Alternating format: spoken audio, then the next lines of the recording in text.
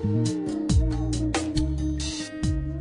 te whakatauki I tēnei wiki, this week's whakatauki that we heard at the start of the show, Ōkea Ururoatia, to fight like a shark.